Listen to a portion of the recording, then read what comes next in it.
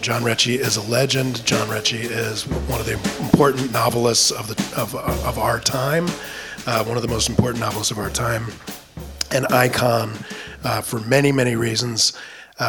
It was a great pleasure of my life when I got to meet John at his home some 10 years ago now, it seems, and we've been friends since. And with Michael as well, it's been an important relationship in our lives. So this is personal.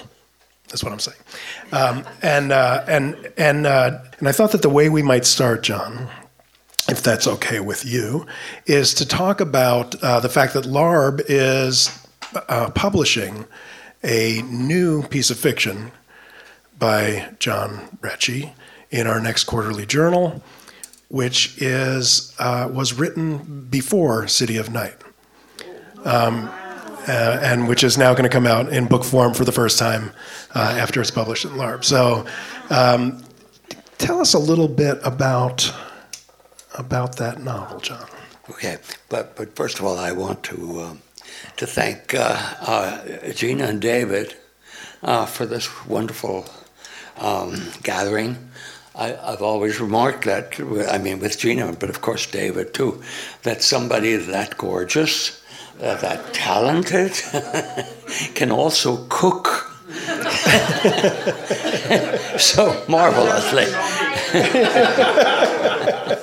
Okay, and really thank you for your graciousness and your elegance, which I appreciate, and also to acknowledge Tom and this wonderful, wonderful venture that makes Los Angeles proud to have a really first-class literary journal. There's only one criticism that I have, and I might as well make it public.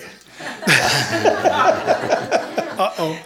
You publish too often, and I can't catch up. I have a backlog of articles that I want to read. Okay, so anyhow, the Los Angeles Review of Books will be publishing the first chapter of my actually first finished novel, long before City of Night. And that novel is called Pablo, and it has an exclamation mark that is very important.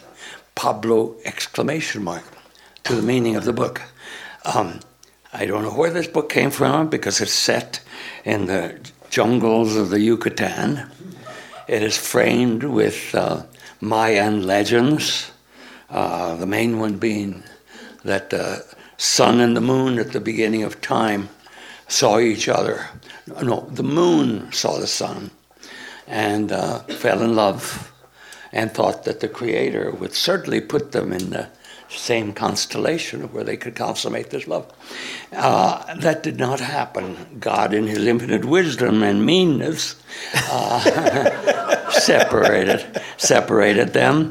And sometimes you can see the moon, at the edge of the sky, weaving her hammock, the wispy clouds that occur very often at dawn.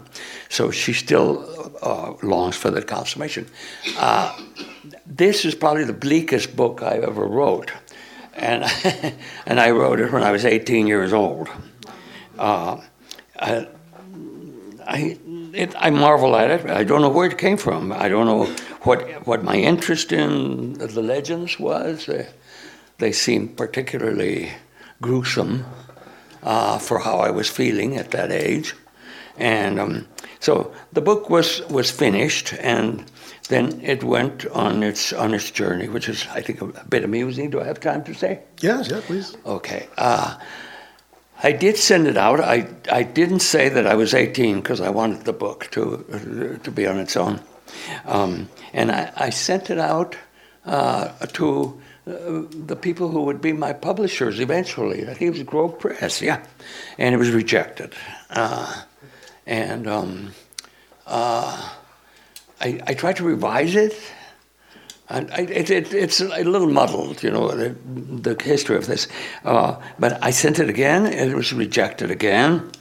I left it. I tried to revise it. I didn't.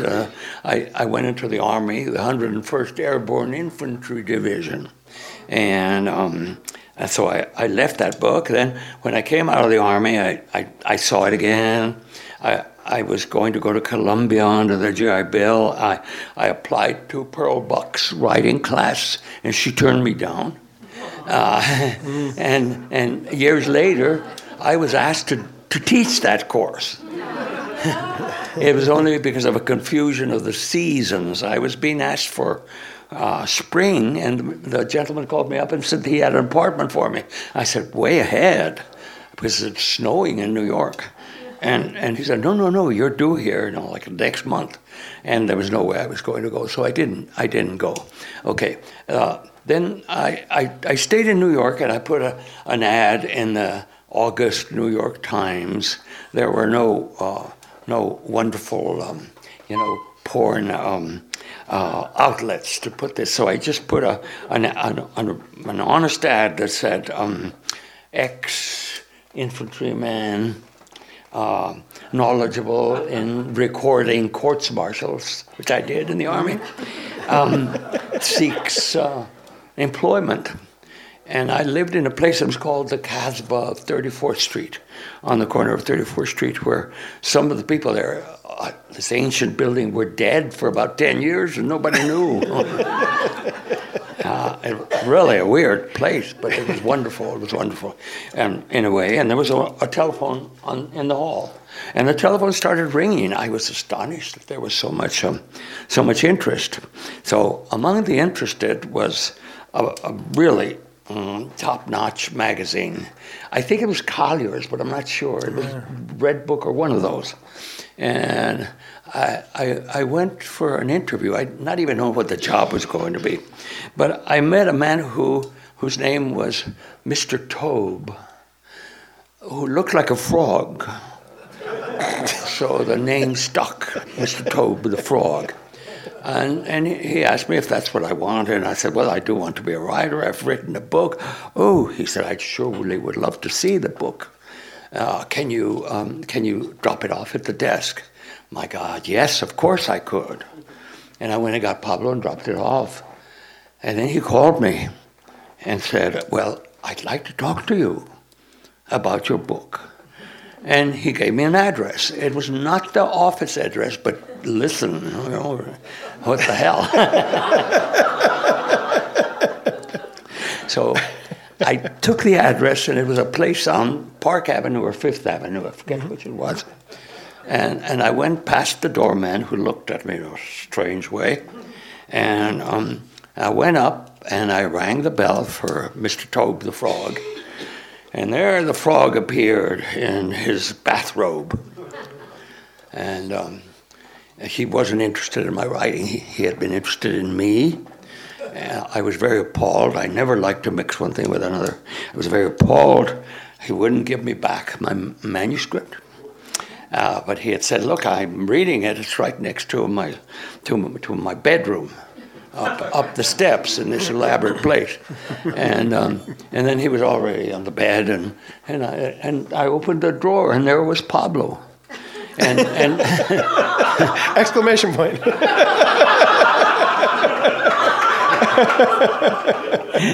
and he tried to stop me, and then I lied to him. I looked much younger than I was. I was maybe 21.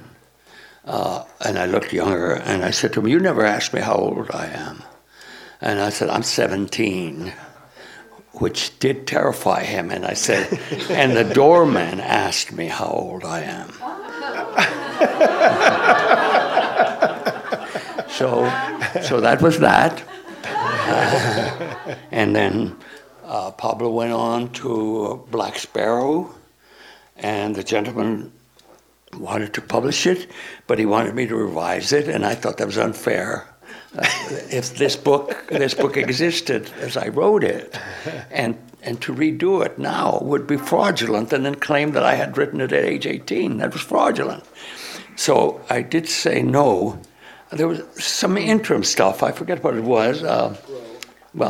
Recently, just to move over time, recently it was sent by an eminent professor at UC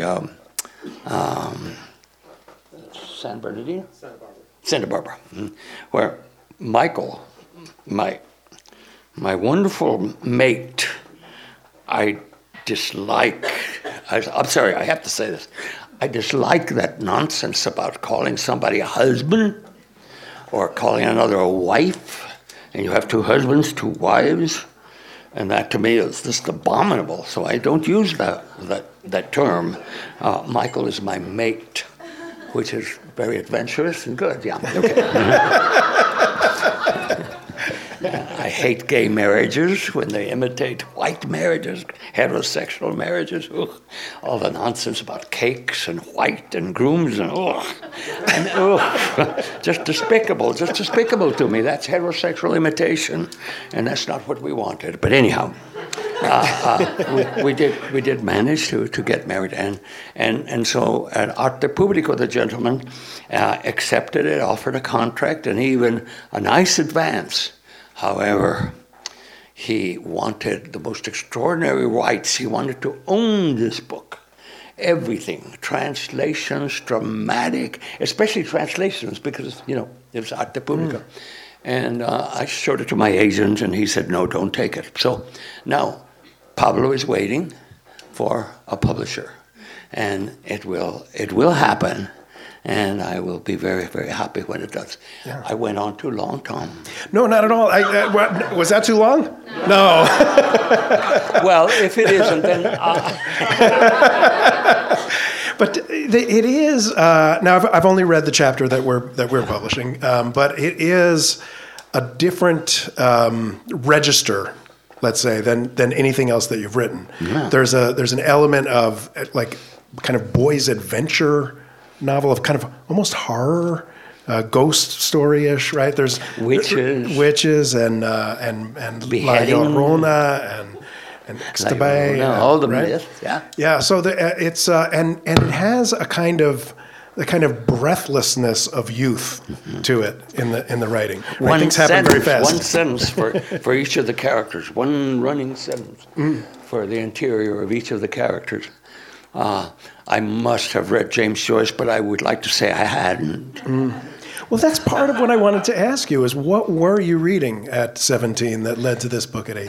I was really reading a lot. Most of my reading, God, but at the time I read everything from favorite books like Forever Amber, which I, as a Catholic boy at the Immaculate Conception, I had to stand up with the other congregants to swear that I would never read that book. Oh, no kidding. Swear. I mean, it's that fucking Catholic Church bullshit. Yeah. So everybody read it. Yeah, everybody read it. And of course, I rushed and stole it from a wonderful store, and the woman then became my friend, Molly Shapiro. They were my saviors in El Paso, an intellectual group with a kid my age. They took me in. Frank Oppenheimer, Molly Shapiro, oh my God, they saved me. Anyhow, she said later, she saw me stealing the book, but she was thrilled.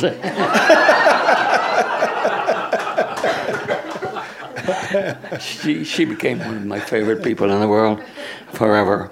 And I just really love her and Frank Oppenheimer, but they were wonderful. So anyhow, I read Forever Amber, and it affected me. I thought, this is a terrific book for a writer to learn from. The book was dismissed as trash, but it was not trash. It was written in glorious Technicolor. It was terrific, and I knew that she knew how to write in Technicolor.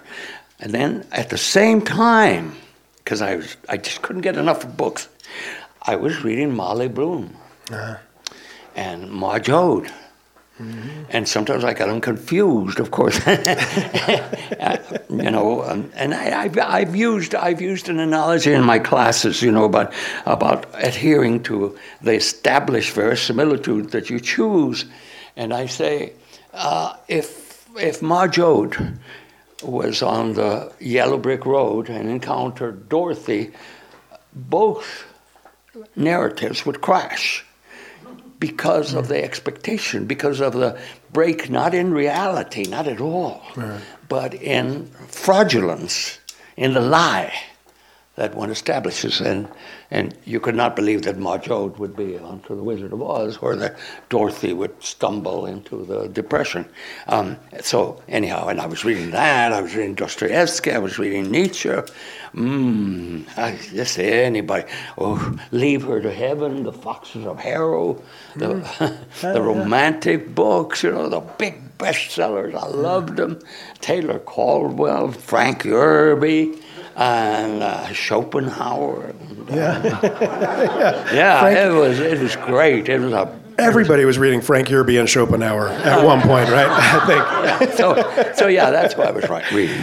I want to go back to the idea of fraudulence. And to fraudulence. You said that the problem with Dorothy and Marjode meeting is not that they're breaking reality, but they're breaking the fraudulence, which is keeping their worlds alive. Yes, right? Yes. I mean, you could do it. Look at the vampire stories that are introduced into renowned books, which is very, very strange, and it's okay. Yeah, you could do it. I mean, what a terrific satire that would be. You have old Marjode, on the track to California on the Dust Bowl, encountering old Dorothy, crazy old Dorothy.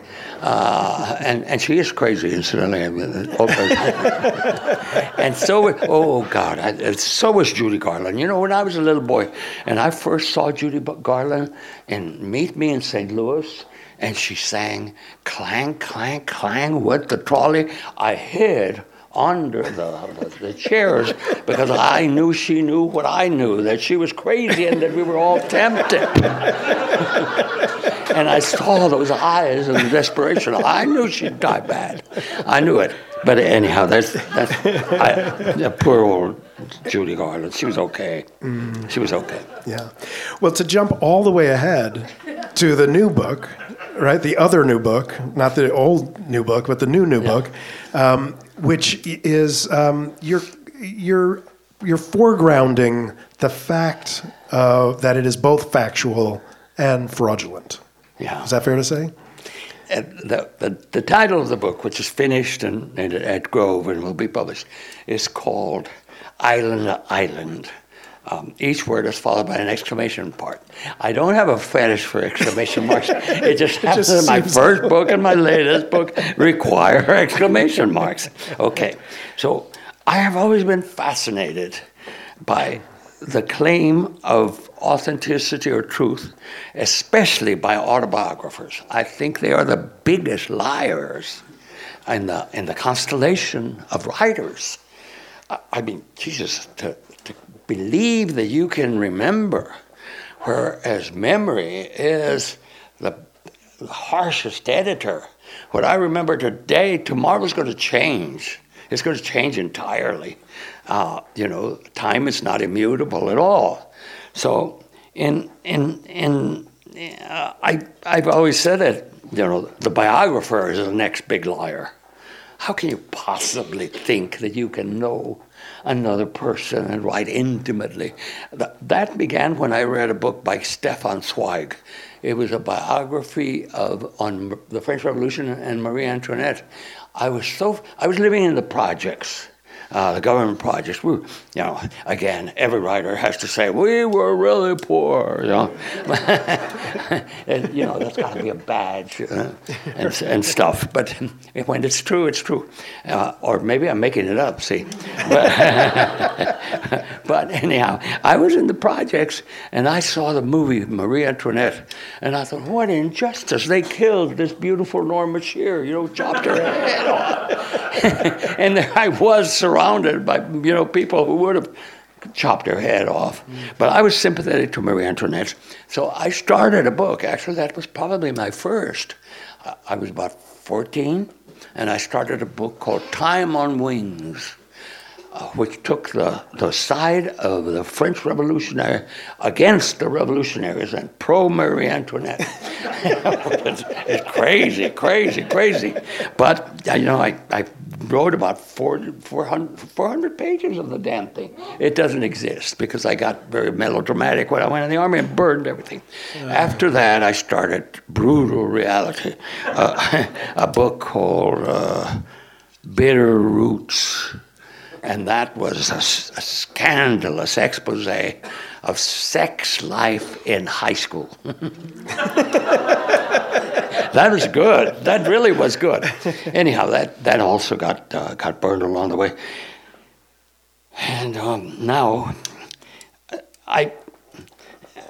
there was, the pretense of autobiography. I wrote one, and it's full of lies. It's full of fucking lies, and I love them.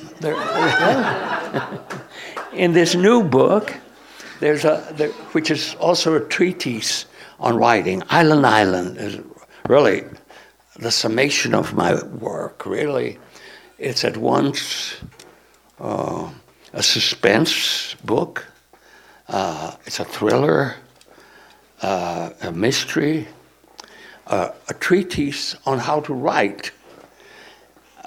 I use, rules of writing, supposedly, and then exemplify them in the narrative, and then say, that's not possible.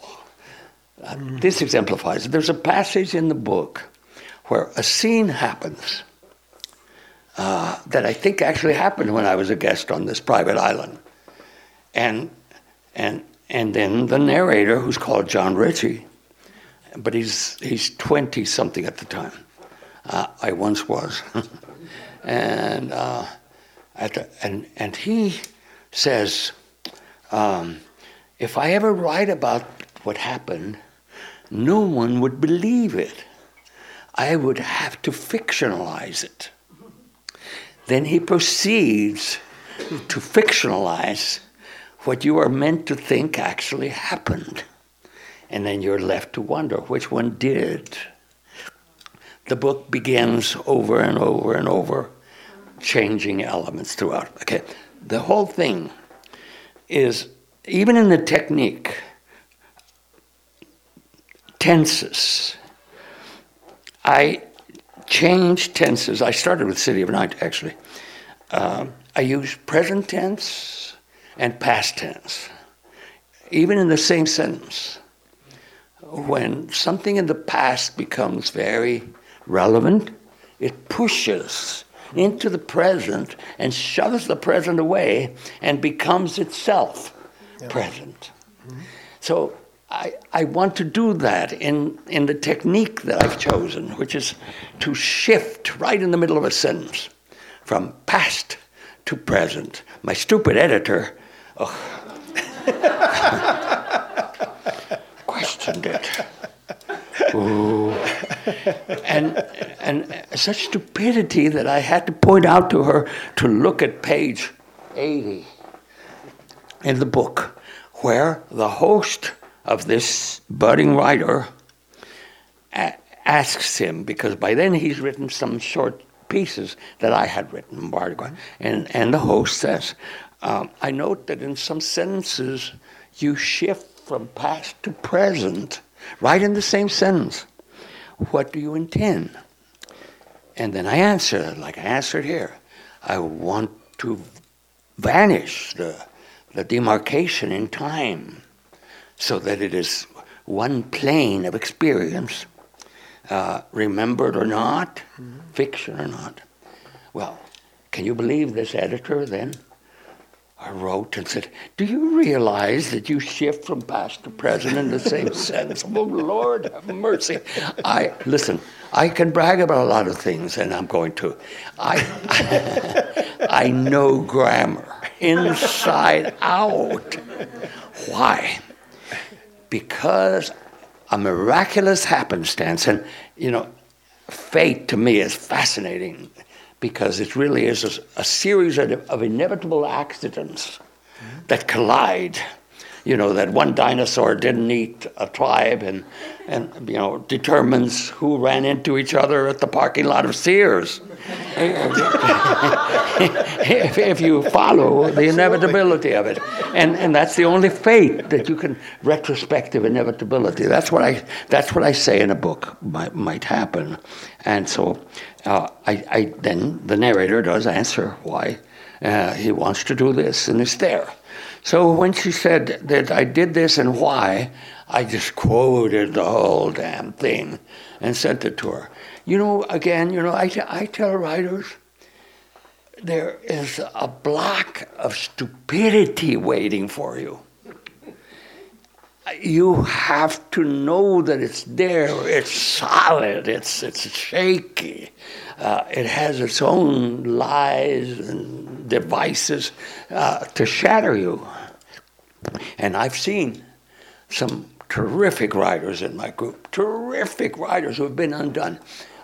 Michael studied with the renowned teacher Stella Adler. And what he tells me about her, I agree with her a lot. But Michael, you tell, or may I tell? No, please tell. Okay, this is Michael's story. Okay. Yeah. One of the bright students asked Ms. Adler, full of wisdom and wonderful arrogance, and meanness too. I know how you feel about her, but anyhow, she asked her, how do you feel about having nurtured some of the great acting of our life? And she mentioned Marlon Brando. Meryl Streep. And who? Meryl Streep. Meryl Streep, who's in every movie in the world. Okay, and she mentioned this roster. And Ms. Adler, according to Michael's story, and I do believe it because he tells the truth, answered, yes, that was wonderful. But what I remember often are the ones that who were more talented and fell out. Mm-hmm. And I think of that over and over.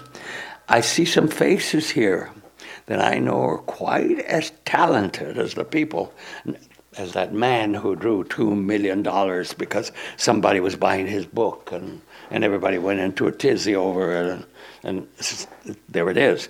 And I look around and I think, oh my God, more talented here.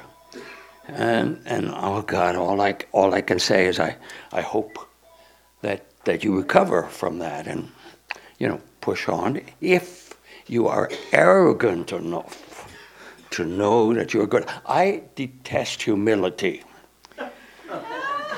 It is a posture. For people to go to the Golden Globes, and the first thing they do, and I have a terror of sounding as if I'm getting an Academy Award,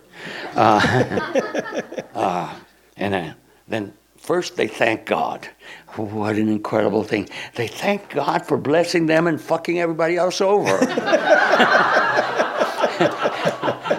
Didn't they pray, to the Lord and say, please, and, screw you, I got this one.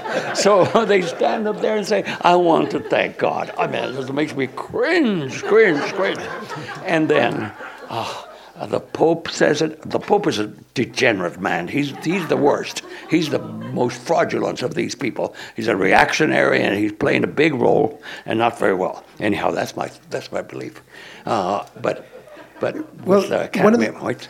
One of the things that I mentioned to somebody tonight was that the first thing that you wanted to show me when I visited your home the first time was the shelf of books of your students that your students had published. Oh, you've taught so many people in Los Angeles. Yeah. You've been such a center of literary activity in Los Angeles, and it is that you were not interested in talking about your own books first at all. You were interested in talking about your students' work. That again is in the matter of humility. If you have what to be humble about, go ahead and be it. But an artist has no right to be humble. My God, you're dealing with creation. That calls for arrogance and pride and self-love and all the good things that people say are not good. And so humility with everybody. I'm humbled by this award. No, then don't take it. If you're humbled by an award like this dinner is honoring and I love it and everything, so I'm humbled by this guy. I am not. I am not. I'm elevated. And I think that the people that came together to join in a celebration of a creation should not be humbled either. We should all be elevated when, our triumphs, when the magazine triumphs, when Tom comes along and makes the Los Angeles Review. I don't deserve that praise. I really don't. Listen, he's humble. Can you tell us a little bit about the story that's in the center of Island to Island? Oh, yeah. Okay. Because you've written about it before. I wrote a book called The Vampires, which was a fantasy, It was a technicolor, a la Forever Amber, and witchcraft, and all kinds of things. And it was written in technicolor. Really, really wonderful book. You might want to look it up. And so that was The Vampires. What happened that my memory does hold is that after I had written a couple of short stories that then became parts of City of Night, I started getting letters from people. I was stunned that these short stories published in little magazines, Evergreen Review, Big Table, were arousing so much interest. A part of that was, and I was living on Hope Street, a part of that was a gentleman who wrote me, admiring my writing, and said, would I like to spend the summer on his private island? And I thought, great, why not? And I waited for him to send the fare. And it didn't come. At that time, I traveled with my army duffel bag. Whatever fit there was good. Whatever didn't was thrown out. So anyhow, he wrote, and I unpacked my duffel bag because no ticket was forthcoming. So I thought, bullshit. But then the ticket came. Michael's father said, you responded to somebody's offer of spending the summer with people you didn't know. Well, that was almost a way of life, as it turned out. But I went. I expected, quite honestly, I did expect. I was, at the time, 20-something. And I did expect a very suave gentleman of the middle age who had somehow extrapolated a fantasy from a photograph and my story, and that didn't matter to me. It was a good deal. And so I went. To my astonishment, this was not at all what happened at all. This was not only an extremely handsome man, but he informed me that on the island were his mistress, his son, and perhaps one of his two other wives might be visiting. The whole thing was turned upside down. And in the book, then, I have to deal with this. His mistress was one of the most beautiful women I've ever seen in my life. His son was a replica of him, and he detested me and tried to drown me on the lake. So I spent the summer there. He turned out to be this extraordinary man. When I walked up the island, I was greeted by 6 statues lined up on the lawn. They were Giacometti's. They were his. In my room was Miro's Bird in Flight. But that was his alimony. He had married, although it was again fraudulent. He had worked his way through college on scholarships, but pretended that he was very rich. He came in touch, and I won't mention the people because they're all famous. Okay, I want to tantalize you, but I won't. So he worked his way into the highest academic circles in the country at the time, and ended up marrying the daughter of a famous academic and his famous wife. And he married into them and used that then eventually to marry the heiress of one of the great American fortunes. he helped her buy all these paintings, and then when he was divorcing her, he took them as alimony and made his own fortune. And, he's a very, very wealthy man. Anyhow, this is the man that was there. And out of that came this impossible fiction, impossible reality. Some of it is beyond belief. And I put it down as beyond belief. You can't believe this. And I leave it up to the reader eventually to determine which is the truth. I do wonderful things in it. Yes, not humble. One favorite place is where the host asks the narrator, and it's all true? And the narrator says, none of it is true. In fact, when I write in first person, I create some really awful thing that didn't happen so that the reader will say, what an honest man, can you believe he's telling us this? And I know it never happened. So in this book, I have several ugly things, and I leave it up to the reader. Which one did happen somewhat? And which one is he lying about? See, it's all about lying. The epigraph is a favorite from supposedly an apocryphal story. I love apocryphal stories because they exist before the people are placed. An event occurs, and then along comes somebody who can fit. And I am sure that this does not happen, but I love it. It is said that Gertrude Stein, on her dying bed, was approached by Alice B. Toklas, and that Alice B. Toklas leaned over the dying Gertrude Stein. It's a wonderful thing. If it didn't happen, it should have happened, and it did happen. and said to her, what is the answer? And Gertrude Stein answered, what is the question?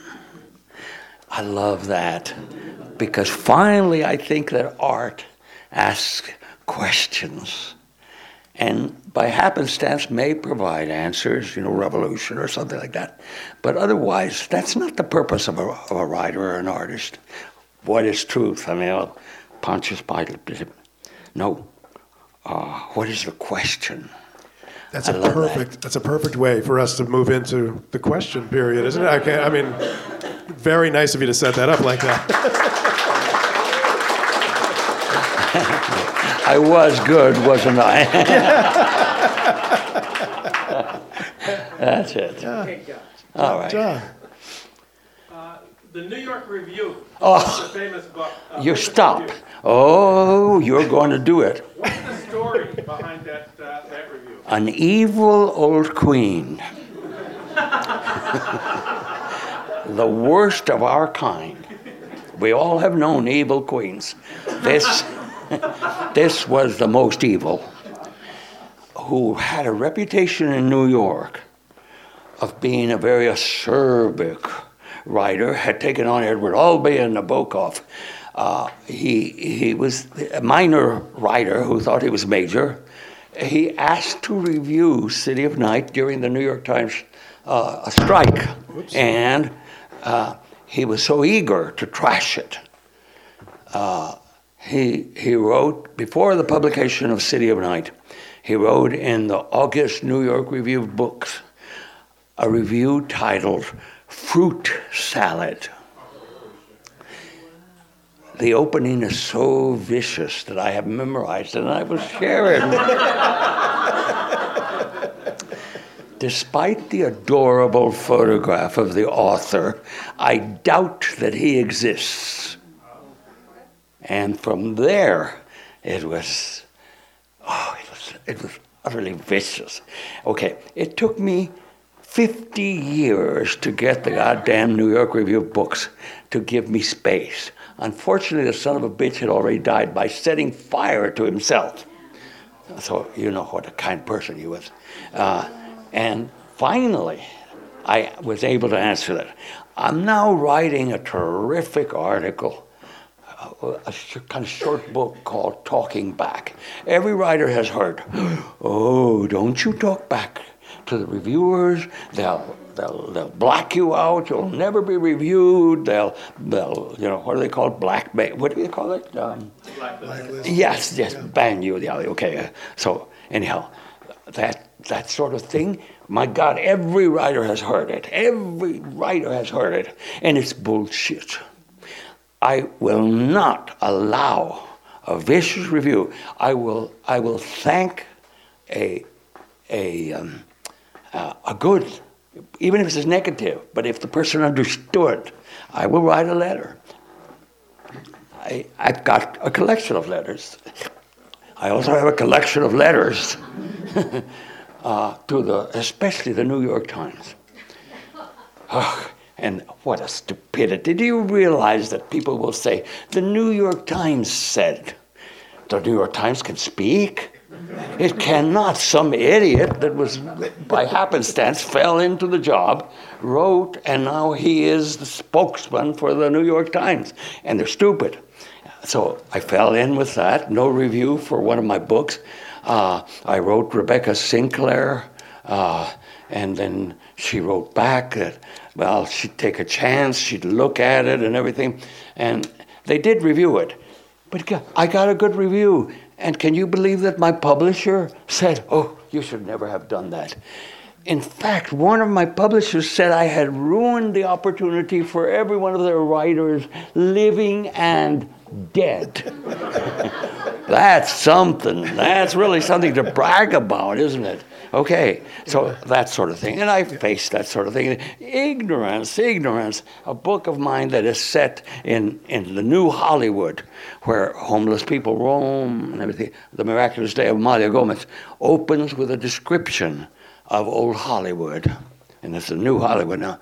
The reviewer said, he roams through East Los Angeles. And my God, it was all wrong. Another reviewer about This Day's Death. We never know why Jim Gerard went to Griffith Park. I wrote, and I said, please read page such and such, where I ask, and why did Jim Gerard go that day to Griffith Park? And I answer, because, and there it is. They get all angry and annoyed that you have caught them. That you have fucking caught them. Well, you told me this story, and that's why I started LARB. That's why I started the Los Angeles Review of Books. Yes. As a corrective. Yes. Yeah. So, John, you are one of the great guys. We want to thank you for your writing. We want to thank you for your guidance. We want to thank you for being here with us tonight. Thank you. Always an absolute pleasure. Thank you.